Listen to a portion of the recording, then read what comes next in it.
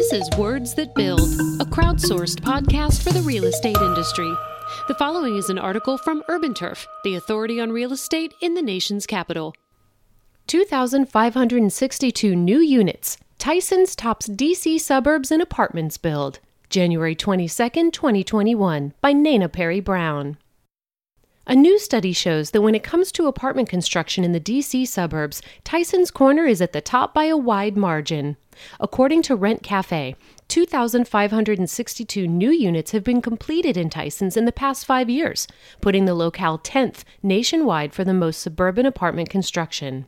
In the D.C. area, Fredericksburg, Virginia, and Laurel, Maryland come in second and third, with 1,761 and 1,168 new units delivered respectively.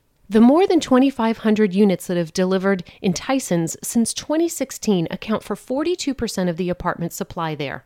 All the new units are in buildings at least 13 stories tall.